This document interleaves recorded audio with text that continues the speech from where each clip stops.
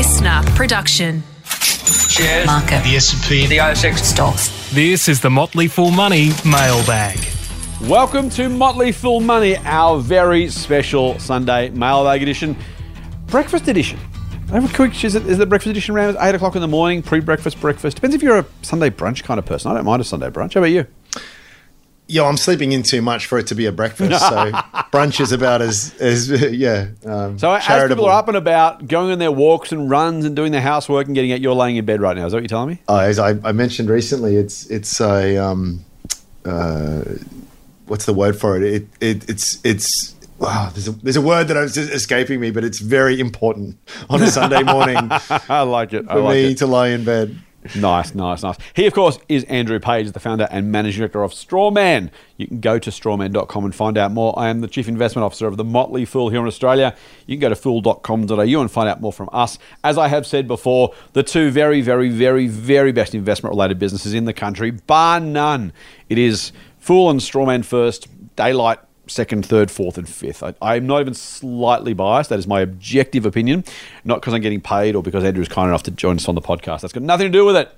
They are just two wonderful, wonderful businesses where you will, I think, learn to be a better investor, or at least, you'll enjoy the process as well.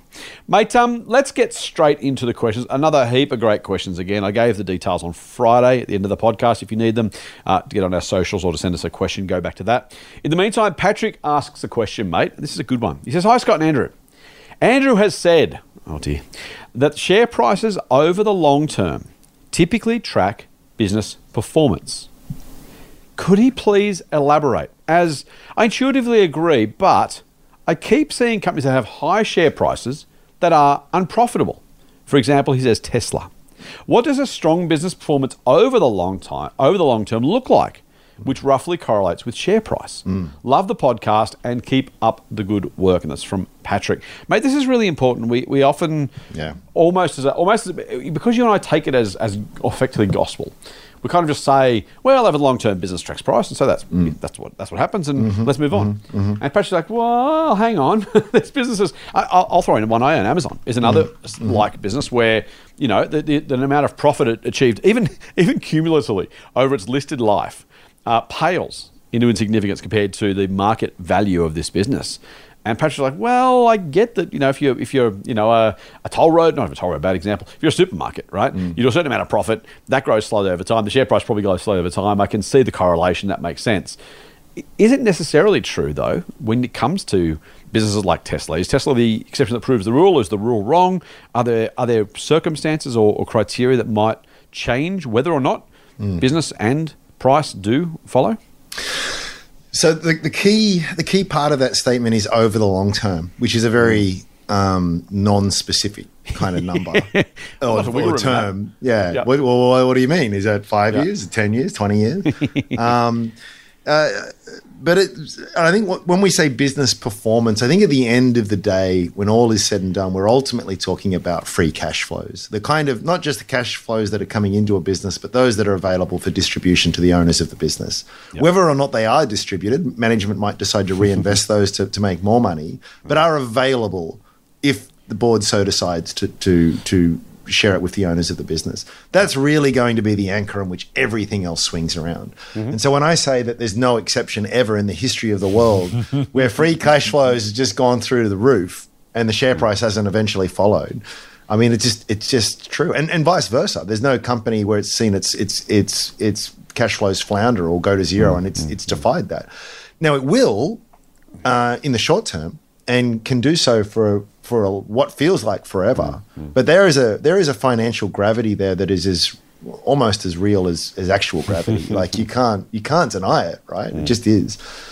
So I just don't know what that is. I think heuristically, I would say you need to sort of see 3-5 years plus for that to sort of play out. It's hard, not impossible. I'm sure you'll find exceptions, but it's very difficult to find too many examples of where cash flows have gone in one direction and the share price has gone in the other over that kind of time frame. Although entirely possible. And the old saying is that the market can remain irrational far longer than you can remain solvent. Is the old phrase. So I know that's an unsatisfying answer, but it's why I think you kind of have to be a patient, long-term investor without any set near-term date on when you need the money back, because you just can't allow that phenomena to play out that way. You kind of are very much dependent on the mood of the market when that isn't the case. So Tesla is interesting. The cash flows, at least the free cash flows, aren't really there as yet. But if you go back to 2012, I did a quick Google search when you were talking. Tesla was delivering 2,663 vehicles in the 2012 period. It's amazing, isn't it? Right? Last year, they did 936,222.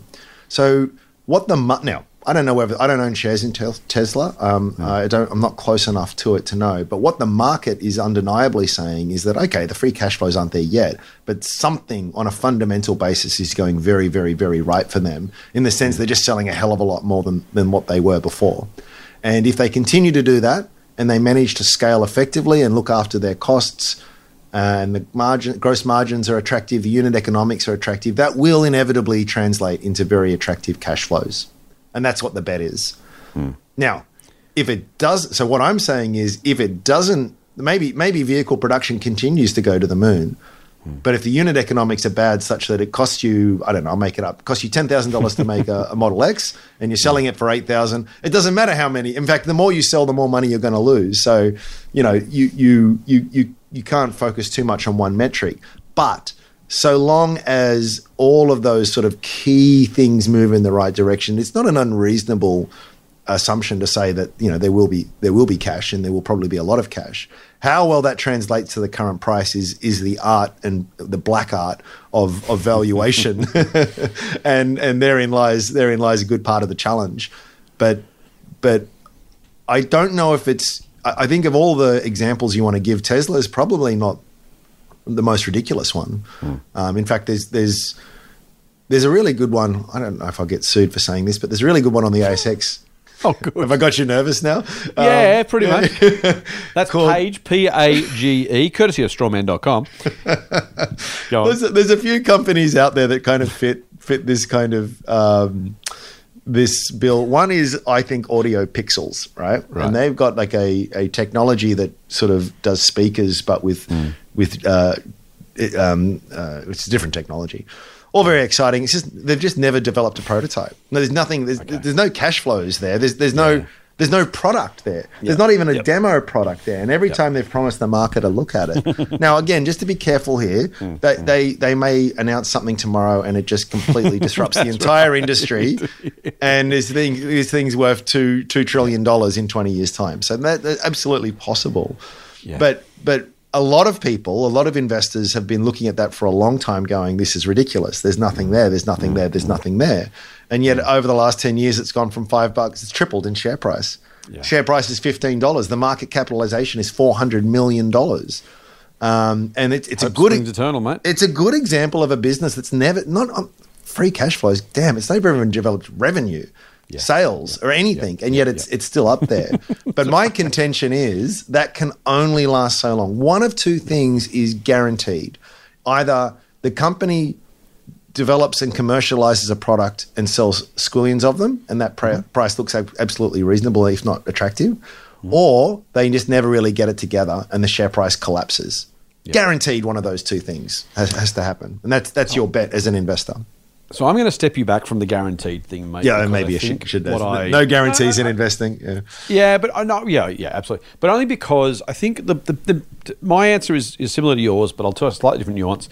The difference between the two, if you were to draw the line between point X, the starting point 0, where we start, right, whatever your starting point is, and infinity out to the right hand side. Now these are obviously extreme, but work with me here. The price today and the price at infinity is made up of two parts.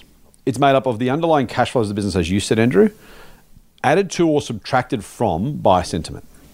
Yes. And sentiment is not just mood. It's not just irrationality.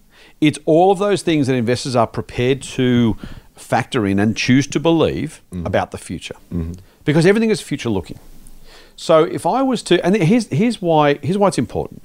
I'm going to take Woolies, mate, because it's a really basic, reasonably consistent, constant business. So let's take away from Teslas and stuff, which are, people have emotional views on, just different technological views. Woolworths shares are today $40. I think you and I would say that's probably a little bit expensive, but let's just pretend that's fair value. Because again, it's not, but let's pretend it is. Let's pretend Woolies is worth $40 now. Now, if the price yesterday was $10 or $100, and the fair value today is $40, yesterday there was something going on in the investors' minds as a group, which said, we think this business sucks, or we think this business is going to be spectacularly great, and we're prepared to put into that share price a view of how the future is likely to change. I've said before, a quick, slight half tangent. I said before in this podcast, there's nothing special about tech stocks. There's no reason technology companies should be actually have better performance than any other sector.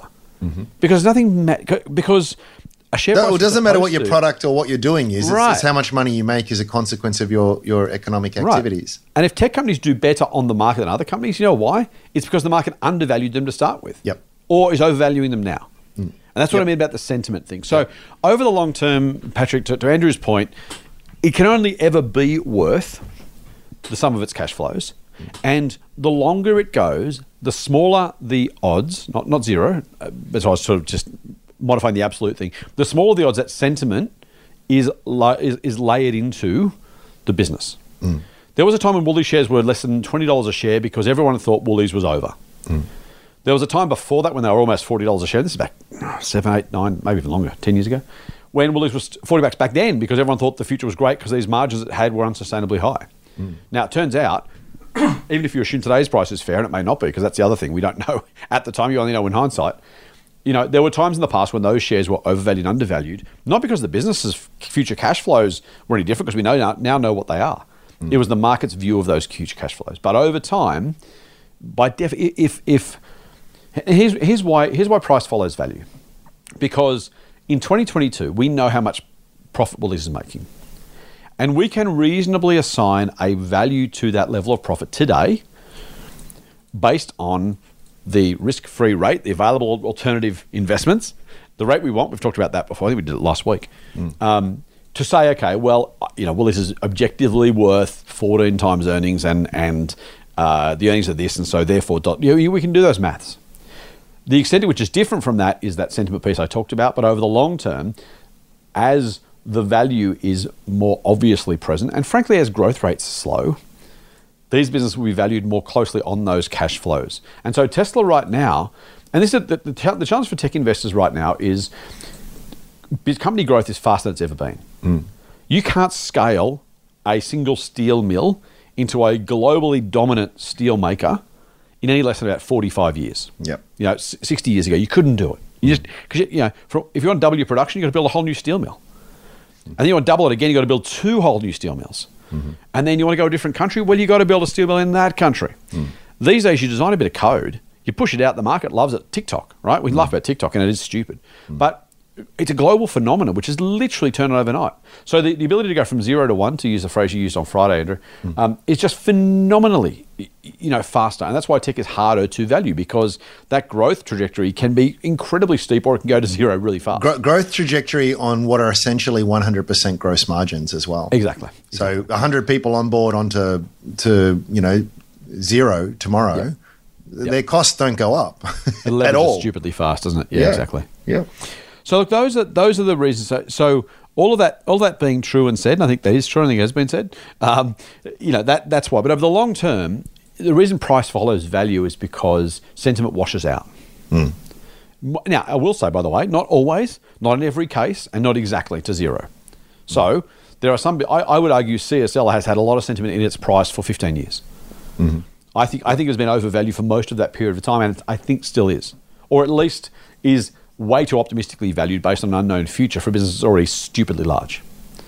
Now, I might be wrong about that, by the way. It's just a single example. And if you disagree with me, then it's a bad example. But the idea of sentiment can last, same as Altria, the cigarette company, right, was Philip Morris. It was stupidly undervalued for most of its corporate life over the last 50 years. Why? Because people said they hated cigarette companies, and so guess what? The returns have been astronomically good. Well, everyone went, nah, terrible idea, terrible investment, not going to buy it. So I don't want to suggest, and this is where these truisms are true, but not universally applicable and without exception. But overall, and this is why these rules of thumb are useful, and back to portfolio construction, all sorts of stuff. Almost always, over long periods of time, price will follow value. And that's probably the more accurate way to say it, because there are going to be circumstances where things just happen. By the way, other things like Musk himself has said, if there was a recession in Tesla's early years, the business would have gone broke. Literally gone broke. So what is the value of Tesla? Well, we know today what the shares are trading for. That's not necessarily the value. But there was two versions of the future. One in which there was a recession and Tesla shares were worth zero, even while they were trading for tens or hundreds of dollars a share. Because if it goes to zero, everything times zero is zero. So it's impossible to know for sure. But over time, in almost all cases, over a long enough period, price tends to follow value, because at that future point, if the market rationally values the shares, it'll go from today's price, whatever it is, to that price, which is probably more accurately reflective of the business. Is that fairly done? Yeah, no, that's right. Yeah. And why I think, well, why I certainly have a bias towards growth companies is, and I stole this from you years ago, I just loved it, which is the idea that growth covers a lot of sins. It covers a lot of valuation sins. It does. So the thing is with PEs or multiples, any multiple you care to choose, is they can normalize or they can compress or they can expand. But earnings can, in theory, just grow forever. Well, not forever, but for all intents and purposes, right? Yeah. So if I've got a business that's compounding its earnings at 20% per year, maybe I'm overpaying for that. Maybe the PE is 80, something that's traditionally quite high. And you could say, yeah, but in 5 years' time, it's going to be 40. So in other words, for every dollar of earnings is being valued as half as much. But the growth can be so substantial that still you do the maths and it's like I'm still miles ahead, right? And that's so. I think you're right. You want to be careful with some of these companies, assuming that the sentiment is always going to remain favorable. Maybe there's a future 2030 plus where the market just thinks, well, CSL is a great company, no question there, still going great guns. But for whatever reason, the collective zeitgeist of the market is that no, a PE of 25 is much more sensible for a business like this. And that's fine, as long as the intervening growth is strong enough. But yeah, that's right. So you've got to. Here's the thing, right? You've got to guess or forecast if you want to be more sophisticated about it. But you've got to forecast both of those things. One of them is a mean reverting in character, and the other is not tethered to any sort of normalized value. One can continually increase, at least for many, many, many, many, many years. So focus on both. Don't overpay. Don't put too much emphasis on sentiment. Absolutely. Perhaps even assume that sentiment will be lower in the future as a little bit of a margin of safety. But the real area of focus for me is the growth. If I get a company, I would rather overpay for a company that is growing its earnings very, very strongly, and I've got the capacity to sort of sit and wait for 5-10 years. Yep. I'll probably be okay, even though I might regret that I didn't, was a little bit fussier on it. Rather than paying for something that might, like a Woolies, right? Perfectly decent company, excellent company. But, 5% compound earnings growth long-term is about as good as it will ever get, if that, probably 3.5%, 4% maybe. And buying that at a high multiple. Like it just, the growth is never going to be sufficient enough to offset any compression in multiples. So it's just worth having a look at the lay of the land and saying, what are the two most important variables here? How are they likely to move? And what does that spread of possibilities look like? And as I always say, go where the asymmetry is. You're never going to know, but when the market is at the lower end of a reasonably forecast spread of potential futures, the odds are just so much more dramatically in your favor as to that. That's just a more attractive bet. Yeah, I think that's a really nice way to sum it up, mate. Hey, I've got a question from G-Star, G-S-T-E-R, G-Star. Maybe it's Graham or George or Greg. I don't know, G-Star. Hi, Graham, he says, thanks again for all the great content, consistency of message, and persistence in keeping the podcast coming week in, week out, and without fail. Thank you, mate. We do our best. Over the years, I've asked a couple of questions, but I think this one will be short and sweet. I'm interested to check if I'm accounting for a demerger correctly in my portfolio. Now, this is a UK company, GlaxoSmithKline, recently demerged into two businesses, one called GSK and one called Haleon, Haleon. As such, I now own two companies and was awarded one share of Haleon for every GSK share. In my portfolio record, there is no purchase cost for the new entity. Is the maths as simple as taking half the amount I invested in Glaxo, dividing that by the number of shares I've been awarded to create a nominal cost price per share, then reducing the cost of the GSK portion by half? It seems right to me, but I thought I'd check with the Sages of Sydney. I like that. That's our new name. Thanks. If we change the name of the podcast, it will be Sages of Sydney, G. So thank you. Thanks, and keep up the good work. And that's from G-Star. So I did a little bit of work on this one. Our listeners know our research is reasonably scant. We like to fire from the hip. Correct. And as always, with any of these things, please ask your accountant. Don't take our word for it. And frankly, if you go to the ATO and said, but Scott Andrew said it was okay, the ATO will look at you like you're idiots and you will deserve it. So make sure you ask the question of those who know these things. I actually read the demerger document, actually. And the GSK, as part of the demerger, the advice they give or the information they give is that it's up to the individual and to their accountant to determine the fair value for each part of that business. And I think that's probably the right way to think about it. And the reason I say that is because, let's say Andrew and I spun off our Sunday Mailbag episodes. Now, you could make the argument that, okay, well, same amount of time each, 50-50, that would seem reasonable.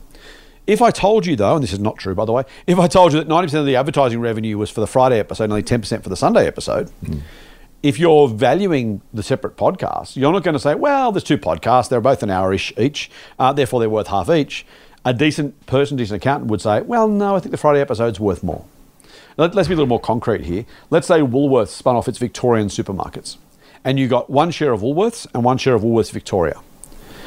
It would be obvious to most people, I hope, that the Victorian business, as good as it is, was simply much, much smaller than the rest of Australia, which would be left in Woolworths. So if that's one of each, one numerical share of each, not each share has the same implied value. And so in that case, a fair value based on profit or revenue would be a reasonable approach to take. And I think, and I'm not a tax accountant, but reasonably defensible with the ATO. By the way, we have accountants who listen, they will absolutely tell us, and you'll find out next week if I'm right. But a defensible fair value calculated on some reasonable fundamental basis would be necessary. There is a slight addition to that or exception to that, and that is simply where a business is demerged or spun off and is listed, you get a sense of the market's valuation of that, or sometimes the companies themselves. So the BHP Woodside spin-off, for example, the value of those businesses was calculated independently and then put back together. So you have different ways of using that fair value. So yeah, 1-for-1 is not enough because it just because there's two individual shares and they're one each doesn't mean each is necessarily worth half. Tabcorp is another example. When they spun off the Lottery Corporation is worth much more than the remaining Tabcorp. They actually spun off the bulk of the business, which seems weird, right? If you start with a business that's worth 100, you spin off 55, 70% of it, you're kind of left with less than half of it. It feels weird. But in that circumstance, again, the Lottery Corporation was worth more than the remaining Tabcorp. So 1-to-1 wouldn't be the right ratio. Have I done that justice, mate? Yep. No, that's the way to think about it. Yeah. I wish it was easier. Yeah, same. Yeah, but there's always some discretion involved. I mean, I wish companies could I think do a better job of. I mean, they don't know what you paid for the shares originally, of course, but there is. I do find it. Behind the curtains here, a lot of the stuff we do when a company delists, there's a lot of manual process that has to happen on Strawman for me to do it. Yeah. So someone, it's just because the data provider is useless and doesn't tell us. So someone will usually say, "Hey, bloody blah, that seems wrong. the share split hasn't happened. Can you account for it?" Or the demerger. And so I go on there and look at, and you have the number of announcements you need to read. And they provide everything legally that they need to under the sun, but you just want like a one paragraph that explains in plain English exactly what's happened here in terms of the capital restructure. It strikes me as really obvious that there is more often than not, it's very confusing, which doesn't need to be, especially when you look at the investment banker fees that people have paid here to make this transaction go through. It's like, hey, can someone just put together a paragraph on what this means for just our ordinary shareholders? They like to make it a bit. It's a slightly different thing, but they could do a much better job, I think, of communicating to their shareholders and exactly what it means. Accountants struggle with it as well, right? Accountants do as well, because they have to go through and do all the work to figure it out exactly how it's all broken down. So it's just a small frustration of mine. And I can see, is it Patrick? The difficulty of sort of trying to calculate all of this. It is tricky, but yeah. G-ster it was, but Sorry. it is tough. It is tough. Mate, so here's one from Stephen. Excuse me, I got a bit of a cough. Stephen said, hi, Scott and Andrew. Thanks so much for your wonderful podcast. You're very welcome. My question to you both. Here's a challenge for us, mate. Why bother with this DCF stuff at all? After all, says Stephen, firstly, A, the future is unknowable. So your guess is only that. And B, it's not that hard to find research by broking analysts on many of our listed companies. Brackets, you can go to websites, for example. Surely it's better to just read what they come up with as regards the metrics of the businesses you're interested in. Note also there's always a range of views among the experts, as they each have different assumptions in their projections. Love the show and look forward to your responses. Regards, Stephen. Why are we bothering, mate? You can't know the future anyway, and other people have already done the work. Aren't we just whistling Dixie? It kind of... I get the standpoint, but it ventures very close to this philosophy of the efficient market. This idea that everything that can be known is known and is being judged perfectly objectively. And I'm of the view that that's not true. I'm of the view that there's a lot of information that isn't priced in or accounted for, or at least not accounted for properly.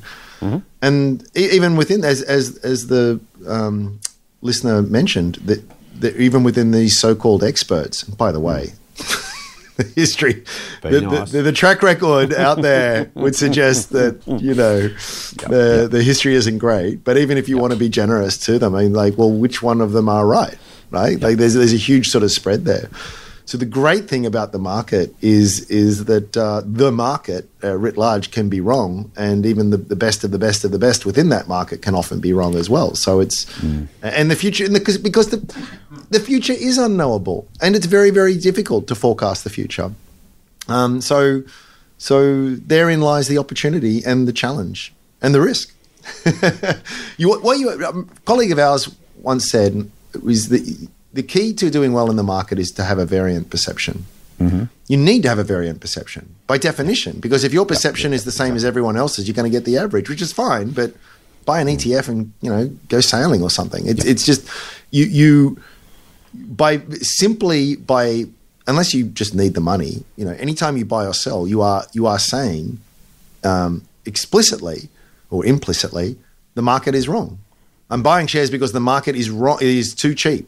And it is. I have a different view on either what the future of the business holds or how people are valuing that future, and flip it around on the sell side. They're wrong, and I prefer the cash instead of the shares because the market is wrong. So it's if you don't have a degree of confidence to say that the market is wrong, then don't trade, don't transact. I should say is probably a better word. But you have to have that view. Yeah. There's no way around it. And too many people go, well, the market is going up, therefore it will keep going up. And there's all this terrible first level sort of thinking involved in that. But if you pull yourself up and think back, just step back a little bit and think about it, if you have to be able to articulate a reason as to why the market is wrong. And if you can't, that's fine. That's the case for me on 99% of the things I look at. But if you can't, then don't do anything. Yep. I think you're exactly right. So, Stephen, if you take a view you can't know, and it's not knowable, then you also have to believe the air quotes experts also can't know, in which case it invalidates your second point. If the future is unknowable, then what the experts think is also unknowable, which means by definition it's entirely useless, which is fine, and that's an entirely fine view to take. And in that case, as Ram says, buy an ETF. if you take the view that the experts have done the work for us, so we can use that information, I will share with you one. I just looked it up on ComSec. Here's the consensus view on Woolworths, or not the consensus view. They've asked 16 analysts. Okay, of 16 analysts, 6 are a strong buy, 2 are a moderate buy, 5 are a hold, 3 are a strong sell. So 6 strong buy. Well, that's the most. So maybe it's a strong buy. Except that 8 of them say it's either a hold or a strong sell, and that's more than a strong buy. So maybe we should hold or sell it. 2 are a moderate buy. That feels like it's a bit of a nothing thing. There's only 2 out of 16. So if you start to, if you believe that experts know, then 6 with a strong buy and 3 with a strong sell, at least a third of those experts, and maybe 2/3 are going to be wrong. And that excludes the guys in the middle. Okay? And it doesn't really matter what the answer is for our purpose here. And we've made the point before, I think Woolworths are overvalued for what it's worth. Now, here's the other thing. On ComSec, again, I'm probably giving away some proprietary stuff, so bear with me. But ComSec are sharing at the moment, Goldman Sachs has a buy rating with a $44 price target. This is a $36 stock. So it's a buy. Except Morningstar's research says sell with a fair value of $26. So not only is there a range of $18 between the two, but there's an $8 range on the upside with Goldman Sachs and a $10 range on the downside with Morningstar. So which expert do we listen to? And then we get back to, well, either you can't know the future, don't bother, or you have to then choose which expert to believe. Now, if you do that, what you're effectively doing is you're relying on their analysis, which frankly 90% of the time will have included some version of a DCF. So we're kind of back to the beginning. And then here's the thing.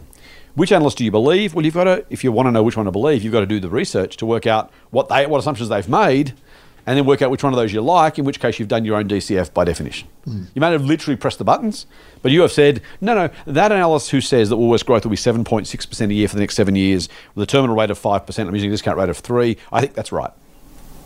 So you've outsourced the DCF, but you've chosen your own inputs because you've worked out based on the analysis which analyst or which expert to believe. Now, here's the other thing. To Andrew's last point, if all you do is take the average, you're going to get the average. You've probably paid or bothered trying to pick stocks based on an average view, and the average view is going to give you an average result. So you've done all this work and effort for absolutely nothing, and we're back to the ETFs again. So I don't mind the question, Steve. I think it's the right intellectual question to ask. It's a perfect question. It's a really useful one to tease out because it really everyone should ask that question of themselves. Do I think I have the ability to find a way, whether I do it myself or trust an analyst or a group of analysts or something, to get to an answer that does the job I want it to do? Can I get to a market-beating process? Again, I don't like the word system because it implies trading systems and that kind of stuff, but I'll call it a system for this purpose. Do I have a system I can implement that gives me above average results?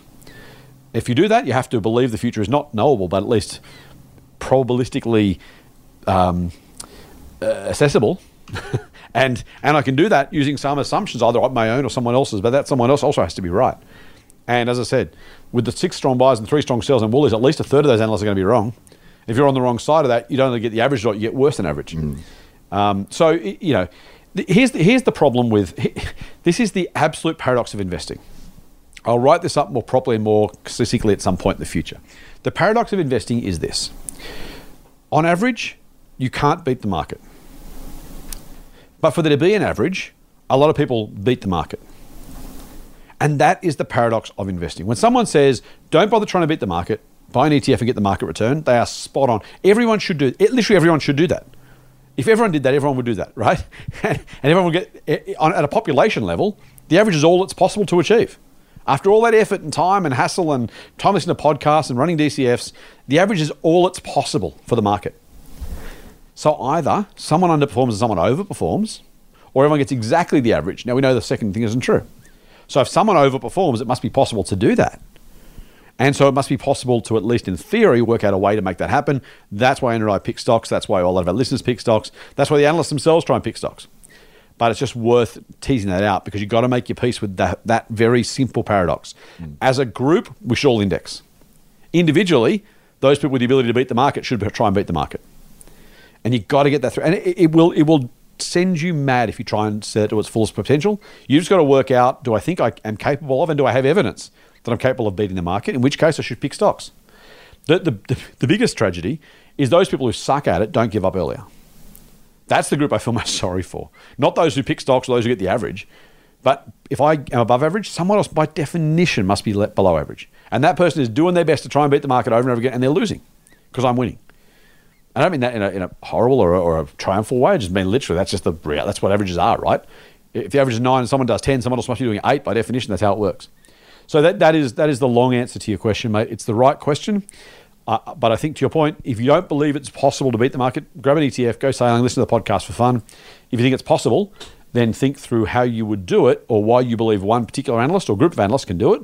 But again, if you just use the average, you're getting the average result literally by definition. So there's no point following the average analyst.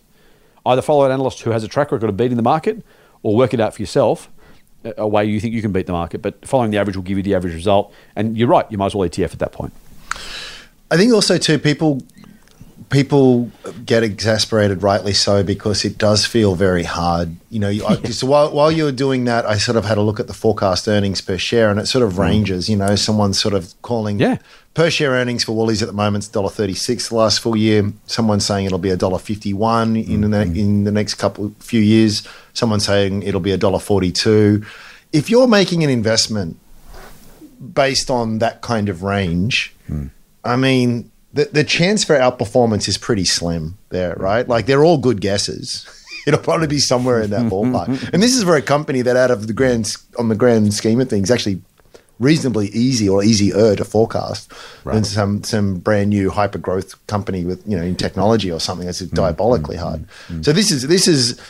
But it's kind of like, I think if that's your game, well, you do you. But for me, it's just a silly game to play because I'm never going to be that accurate. I want the scenario where it's sort of like the market is expecting 6% growth, but I feel it's going to be 20% growth. I want that big margin of safety in there where it's kind of like, I think the character of the growth is going to be of such an extent that I don't need to worry about decimal places. Yeah, right. Exactly. So I've made an investment. I feel it's a really exciting business for a whole bunch of reasons. I feel as though it can grow at this rate. Wow, the market's just not assuming that at all. It's kind of like, well, even if I'm half right, I'm going to do extremely well. Do you know what I mean? It's not extreme. I'm still going to do well. Perhaps is the way to sort of say that. So it's kind of like if I'm making an investment in Woolies right now at $36.18, and I think it's going to grow its earnings at 4% per year, and it ends up growing at 4.5% or 5%. It's that's an outperformance. It's not like it's like, wow, that changes everything, and I had the opportunity to massively outperform the market. Yeah. Again, it comes down to that asymmetry, and they're hard to find. By the way, it's sort of the way I'm talking is like, well, that sounds like a bit of work and it's tricky. He's like, yeah, it is. It really is. Exactly. And there's not many opportunities like that. But there's more than you think in the small cap end of the market, I would argue. But that's exactly what you want to look out for. Roughly right as opposed to specifically wrong, which is another well-hackneyed phrase that we love to regurgitate here. For very good reason. For very good reason, And this is where the professional class goes so wrong in my view. When you look at all these incredibly intelligent, well-credentialed people, they're all arguing about what the nth decimal place 3 years out. And it's like, and they're all coming at it in a very hyper sophisticated way, but it's sort of like you're missing the bigger point here. I'm looking for big structural changes that play out over 5-10 years plus, so that I only need to be sort of right on to do well. That's the game that I want to play. And I feel as though when you're getting to the stage where you're 12 decimal places in, you just give it up. By the way, you can do I think the other way to do it is you can flip all of this on its head. And so instead of working out what you think these forecasts will be, ask yourself, what does the market imply? So there's this thing. I love this version. Yeah, I love it too. It's called the reverse DCF. Yep. And it's just rearranging the formula basically. But it says, well, given what the share price is, given where earnings are at the moment, and given what I feel is a decent discount rate, what is the implied growth here that the share price is assuming? I've actually got a very basic spreadsheet I made of it. I plugged it in at the moment. Earnings per share of Woolies at the moment is $1.36. I'm going to say I want a discount rate of 10% because that's just the return that I want to get. Current price is $36.18. The implied growth there is 6.2%. So the interpretation here is, do I think Woolworths, and by the way that this formula works, this goes out to infinity, can they grow their per share profit, net profit, at more than 6% per year from here until Kingdom Come? Now, I very humbly submit to you that no, they can't do that. Now, you might turn around and go, well, actually, I'm really happy with a 7% rate of return, in which case all you need there is 3% implied growth on their earnings, and that's very doable, very, very doable. But see how I've reframed things there? It's more a question of, based on the return that I want, what does the business need to do, or what is the market implying that it can do? And then it just becomes, do I agree or do I not agree? And for me, and call me right or call me wrong or unrealistic or unreasonable, but I want a 10% return because that's close enough to the market average. And if I'm not getting that, I'm wasting my time here. And if I want that, and the way the maths works out, do I think Woolies can grow? By the way, an incredibly mature business, absolutely dominant in its market. Can they grow at twice GDP forever? I think no. I don't think that. I might be wrong, but that's the analysis that I'm making, and that's why it's a pass from me. Yep, I like that. So I love these reverse DCF as well. In fact, I didn't take a punt. I told the truth, but took one of my very first Motley Fool job interview where our global CIO Andy Cross asked me. He said, hey, "What do you do for valuation?" I thought, I don't know what the right answer is here, but I'll just tell them the truth. And that's exactly what I said. I said, look, I used to use discounted cash flows. I did them a lot.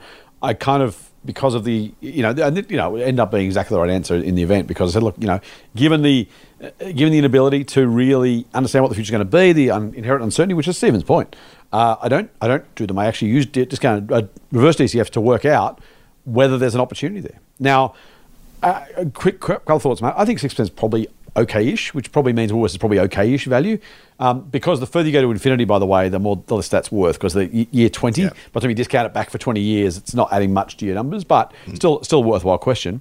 It's also, though, the other thing I want to make is when you choose the discount rate, what I love about the reverse DCF in particular is it simply says, when you say, Andrew, I want 10%, that 10% is effectively, you can substitute that, particularly in a reverse DCF, for the market's return.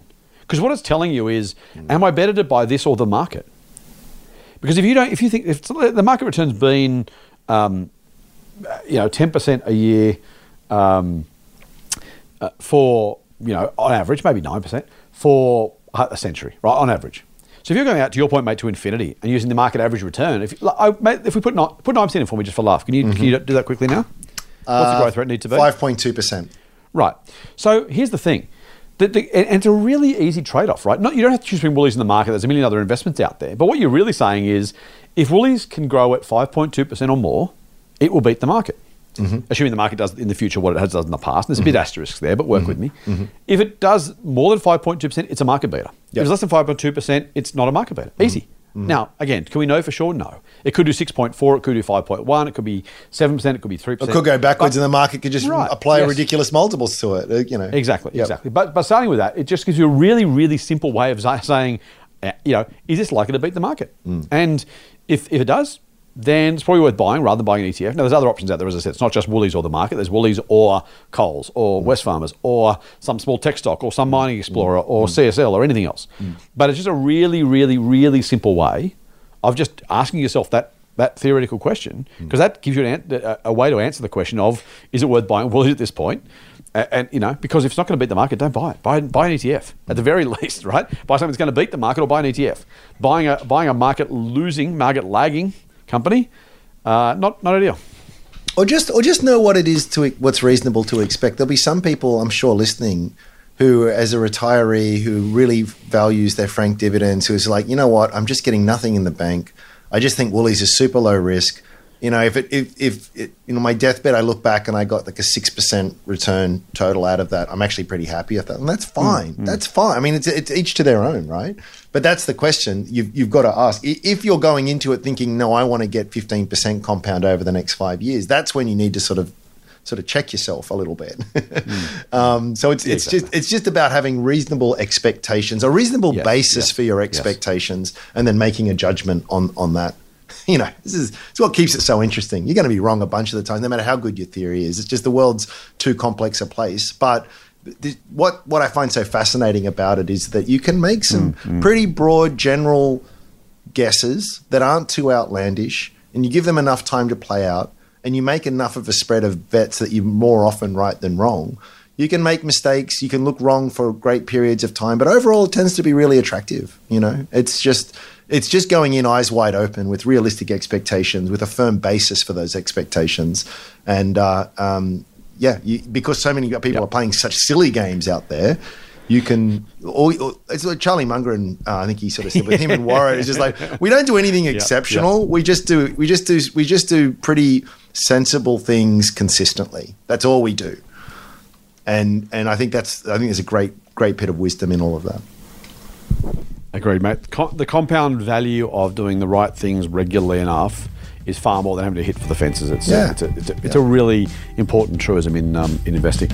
Motley Fool Money. For more, subscribe to the free newsletter at fool.com.au/listener. Mate, here's one. Now, I love this one mostly because they've put anonymous please both at the top and the bottom of the question, just so I really don't screw it up. So thank you for doing that. Again, excuse me for my cough. Hi, Scott and Andrew. What are your thoughts on build to rent? It's a relatively new concept here in Australia, but it is widely adopted in the US and in Europe. With build to rent, there are no bonds, and rent increases are capped at 4% and aren't necessarily yearly. You can lock in a rate for up to 3 years. These are based on our lease agreement and may differ slightly with other build to rents, says our correspondent. We can't see ourselves buying a property again in the near future after selling our principal place of residence 6 years ago. We prefer the flexibility of renting and see the power of compound interest as we did a lump sum investment into our portfolio after selling our principal place of residence. Also, with BTR, we get the dollar cost average into our portfolio regularly without the worry or concern of other costs associated with home ownership beyond the mortgage payments, with the added bonus of securing a long-term lease. So this is, I think this question was originally someone who was going to build themselves to rent, but I think it's actually someone who wants to rent a build-to-rent property. Currently, dividends cover 50% of our rent, says the correspondent. Once our portfolio gets to the point it covers 100%, we feel it's the same as being mortgage-free. We're currently living in one of the few BTR complexes in the country and loving the concept.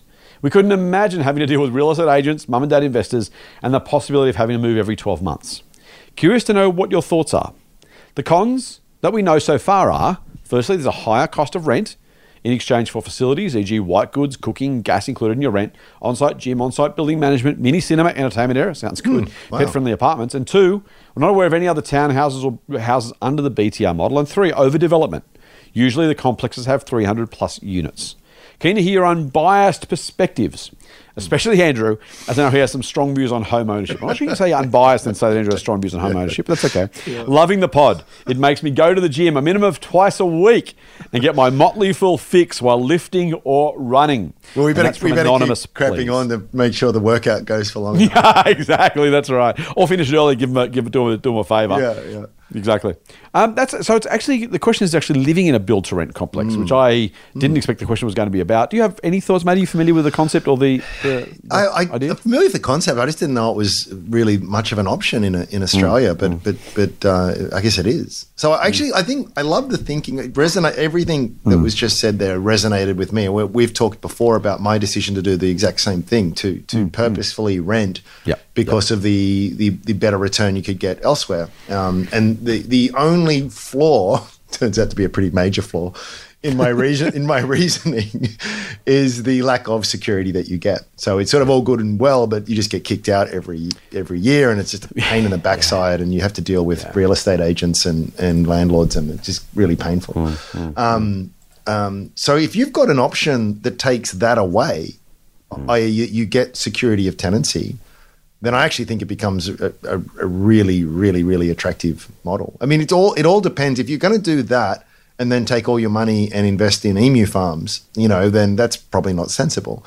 But if you're going to do something, if you're going to do something that is eminently sensible and likely to get you a much more superior return, it makes a huge amount of sense. So I love the concept. I love the concept, but it's sort of like with so many things, which way are you approaching it from? Are you approaching it as a potential user? Are you approaching it from a government policy standpoint? Are you approaching it from an investor who's actually buying into these things? Everyone will have their own perspective on it. But yeah, if you give me the option to have a long-term tenancy under that kind, where a lot of my white goods and other things are included in that, I'll take that. I'll take that 100%. So let me ask you, that's relative now. Would it change your view on owning if you have a 3-year rather than a 12-month rollover? would that be enough to change your mind and stay renting, or would you still think you might have said, you know what, even that in the fullness of time wouldn't be enough? It's you're moving in the right direction. 5 years, I think. Yeah. It's sort of okay. If I had security of tenancy over a meaningful period of time, I would gladly rent for the rest of my days. And people think, but I'm surprised that so many people, when I sort of mention this, they go, "Oh yeah, but you're always paying rent." And here comes a person who's like, 90%. They're paying this massive mortgage bill each month. 90% of which is interest. So our rent money is dead money. Well, so is interest, dude. Right? Like, it's not going to you. It's not a principal repayment. Yeah. So, and the listener just said that 50% of their rent's covered through dividends. So if I could build up, let's play around with some numbers. If I can build up over my working life by just doing very sensible things, a portfolio of $2 or $3 million that I'm getting 3 or 4 or 5% on. Yeah. I am effectively rent free, right? As long as I'm not being kicked out because there's a mark on the wall or something stupid, then I have incredible security, and yeah, I think it makes each to their own. I agree. I think it's behavioural as much as anything, because the maths has always been pretty clear. I don't think there are many times in history where you couldn't have developed a much better. We talked about the compound value of 10 grand in an index fund 30 years ago, and then what that would pay for, for what it's worth. 10 grand 30 years ago in a Vanguard, or you don't know Vanguard, it's just in the ASX. Now with $130,000. The reality is a 5% return on that's what, 8 grand a year. I mean, every single year you put in 10 grand, now you're getting 8 grand a year. That pays a lot of bills, right? Multiply that out by whatever you would have paid for a house, and then roll that forward. Now, you've got to pay rent or interest on the way through, so you've got to make sure you deduct one or the other from your calculations. But generally speaking, as long as your returns from your investments are worth more than the returns from the property, then you should be, in theory, meaningfully ahead. As long as, the behavioural bit is, once you own the house, you don't pay another dollar. Now, if you have built a portfolio large enough and you can isolate that amount of your portfolio to always pay the rent, then you're not actually you don't need to earn another dollar. You just need to mentally be able to say that part of my portfolio pays the rent every single week for the rest of my life. Not a bad thing or a good thing. There's no value judgment. It's just a behavioural change of, does that, can you do it? Does it stand alone? Do you make sure you do it? My biggest issue, mate, with the investing versus paying off the mortgage thing is the behavioural challenge of I'll say most people, and a vast majority of people, probably not most people listening to this podcast, quite frankly, because they're a different sort of person. They're listening to the podcast and embracing investing. But most people, the forced saving, it's a bit like superannuation. The forced saving of paying off a mortgage is money they wouldn't have otherwise put in investing, because there's always something else to spend the money on. Yep. And that's where the maths always breaks down in any direction. This is not about pro shares or pro property.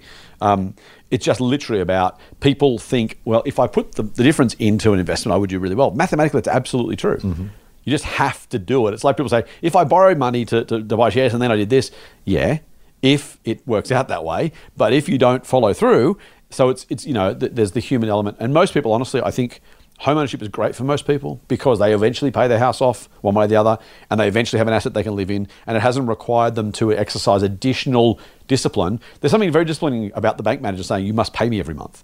That once you're done, it's like, well, I could buy that t-shirt, coffee, laptop, lounge, holiday. It's so easy to give you some excuse, like having an offset account. They're great, but if you keep dipping into it every time you want to do something, they can actually be counterproductive, and that's something just worth thinking about as well.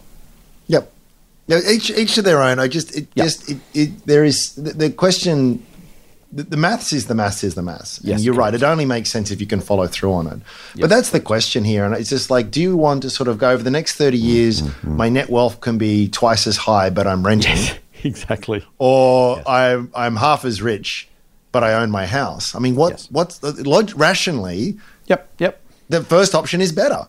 And my cash flow after paying for my abode, whether it's I have a smaller portfolio, no repayments, no rent, or a larger portfolio and rent to pay. The only thing that matters is the after housing outcome from that. So if you can have no mortgage and a $40,000 a year income stream, or renting, paying 50 grand a year and have 50 grand left after the rent, well, you're obviously better off having paid the rent with a larger. It is literally a math, as you say. Yep. And it will.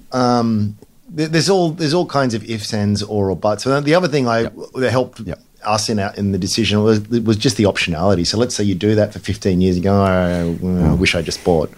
Well, there's a giant portfolio I can use to buy a property with. It's not like you make a decision in 2006 and then forevermore you are committed to that decision. You can change your mind, but there is huge optionality in the liquidity that comes with I think equity investing. Yep. Mate, last one from Simon. I think we've got time. Yeah, wow, squeeze one here. G'day, Scott and Andrew, says Simon. Make them run on the treadmill a bit longer. Exactly. Keep running. Love the pod. I'm an older investor who's been listening since Andrew 1.0. I love that. That's very funny. For those who don't know, the beta my version. Original co-host. Exactly. Well, the original and the best. I tried to... OP is that other player in gamer speak? OP? I don't know. The OG? Are you talking about? Yeah, remember this morning he said, "Oh, Dad, you're like the OP." I said, "No, mate, no, I'm the OG." Baby. Yeah. He didn't quite get that, so I just try and throw that in. So yeah, Andrew is both 1.0 and 2.0. He is the OG and the new and improved, so you get both. I love how you guys, he says, have a young, fresh approach to investing. You can butter us up anytime, Simon. Underpinned by the wisdom of experienced investors. Recently, he says, there was a question about buying shares before the dividend, which I don't think you covered well enough. Well, that's constructive criticism is always welcome. If you buy shares before they go ex-div, you are, quotes, buying a dividend. That is, you are converting some of your capital into taxable income. Absolutely true. If it is a retiree super fund in pension mode, he says, the tax on the investment income of 0 is more than the franking credit of potentially 30%. So you get the franking credit back in addition to the dividend. And he says, he has emoji hand clapping. But if you are investing in your own name or any taxable entity, you could buy the share come dividend, which means you get the dividend and pay tax up to 47% on the dividend you receive back, plus a corresponding fall in the share price, ex-dividend. I think it's reasonable to summarise that a super fund in pension mode benefits from buying pre-dividend, and a taxable entity is probably better immediately post-dividend.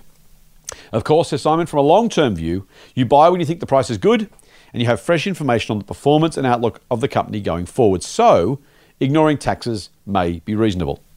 There are secondary issues, he says, such as, firstly, share prices often ramp up in the month or so pre-dividend, so you may pay more. But, he says, your money is at risk for 6 months with no potential income event if you buy ex-dividend. And then says, would you be able to expand on this further? And that's from Simon. Simon, you've done a spectacular job of actually outlining it all, mate. I mean, I'll add some thoughts, but you've done a really nice job. So I think our point before, and I remember Andrew's point pretty clearly, was simply that while there may be some slight benefits or costs or relative attractiveness or otherwise of going a little bit earlier or a little bit later, over the time, if you're a long-term investor, it's probably almost immaterial. And I think my thoughts, Simon, on Andrew's point, I do completely agree with him. I did say at the time, it's still theoretically or academically, there is a better or worse answer. If you're framing it as just, I'm going to buy a share A, I've decided to buy it, it's good value, I'm going to buy it the day before the dividend, the day after, which one should I do? It's a question that's academically interesting, theoretically has a correct answer or a more correct answer. And so it kind of should be, I don't disagree with anything you said, mate, in terms of the way you've set up the pre or post, who's better, who's worse, all that kind of stuff. What I would say, which is kind of an expansion of Andrew's point, or just a repetition of Andrew's point, is it's just probably not important enough to bother trying to get right, because once you move, one of my favourite quotes, as you know, in theory, there's no difference between theory and practice, but in practice there is. As you say, your secondary issues you highlight are right.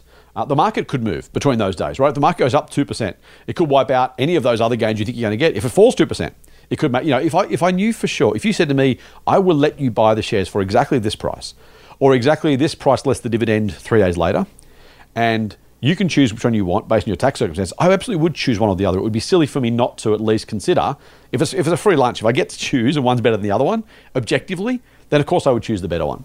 I think what we're broadly saying is, yep, you might be right, but there are so many other things that can happen around the edges. The market fell 2% 2 Mondays ago. If you bought on the Friday or the Monday, you probably, again, it was larger than the dividend impact just based on the share price. And by the way, things that are influencing that have got zero to do with the company itself. Like something happens in Ukraine on the other side of the world, and your investment's worth 3% less over the week. Exactly. You can't predict that. Yeah. So look, you're right. I mean, again, and I don't even mind anyone saying I'm going to choose which one is theoretically better and just assume that over time it's going to play out right. That's also particularly fine. I think here's the other thing: the chance that your analysis is so correct when you do your discounted cash flow or something else, and you say, I think Woolworths is worth $36.28, but it's not worth $38.02 or $34.05. The reality is you can't be that accurate in the first place, as Andrew said, I think already earlier this episode. And so you kind of like, playing around the edges about being too clever about the little stuff. It's that roughly right, precisely wrong thing. Focusing on buying the right company, the right price, all that kind of stuff. As I said, I still think, and you're absolutely right, you are unquestionably right, that after you've done everything else, and you have the choice of buying at one of two dates, 2 or 3 days apart, yes, of course, if you knew that was the case, there would be a theoretically correct answer, and you're right to raise it. Absolutely right to raise it. I just think, and I won't speak for you, Andrew, but you've said last time, it's just, I really, really don't think over time it's likely to change anyone's long-term results. Now, if you're going to try and trade in and out of shares over days and weeks, and that's part of your theory, you're right about the franking credit value and all that kind of stuff. That's absolutely true. And there are, if you have a different investing strategy or trading strategy, I guess that might become more relevant to you. I just reckon over time. There's also, by the way, if the share price falls, that's effectively a capital loss, right? So yes, you're turning it into taxable income, but you're also then, the shares you then own are worth less if you're then going to sell them. So there's also tax deferral. There's a million different things to consider. If you gave me a list of 44 things to include in my investing decision, I would make this the 38th, arbitrarily. Not because it doesn't matter, just because I don't think it's really important enough. And I'm going to be so wrong about so much other stuff that spending any time on this is probably not very useful. But again, you're not wrong. Years, I can't even remember how long ago it was. It would have been the pre-2010. Somewhere I went to some conferencey thing, and there's a bunch of funds that were pitching ideas, and a very smart, well-dressed young man got up and said that we've got a dividend strip. It's called dividend stripping. We've got a dividend strip. It's not a new idea, but they've got it. And they had all these really great charts. And this is when you buy and this is when you sell. And it means that we can recycle the capital throughout the year because there's different dividend periods. So there's certain 90-day holding rules to make sure you get the franking credits. But if we do it over here, we can effectively get a much higher yield than the average of the market. And we're raising $100 million to start this fund. Who's in? And it was really, really compelling presentation. The maths all checked out. The reasoning was really solid. That fund doesn't exist anymore. Actually, that's unreal. Yeah, that's so good. It just didn't do. And not that it was a disaster, but it just didn't do that. Well, you've got to pay someone to do.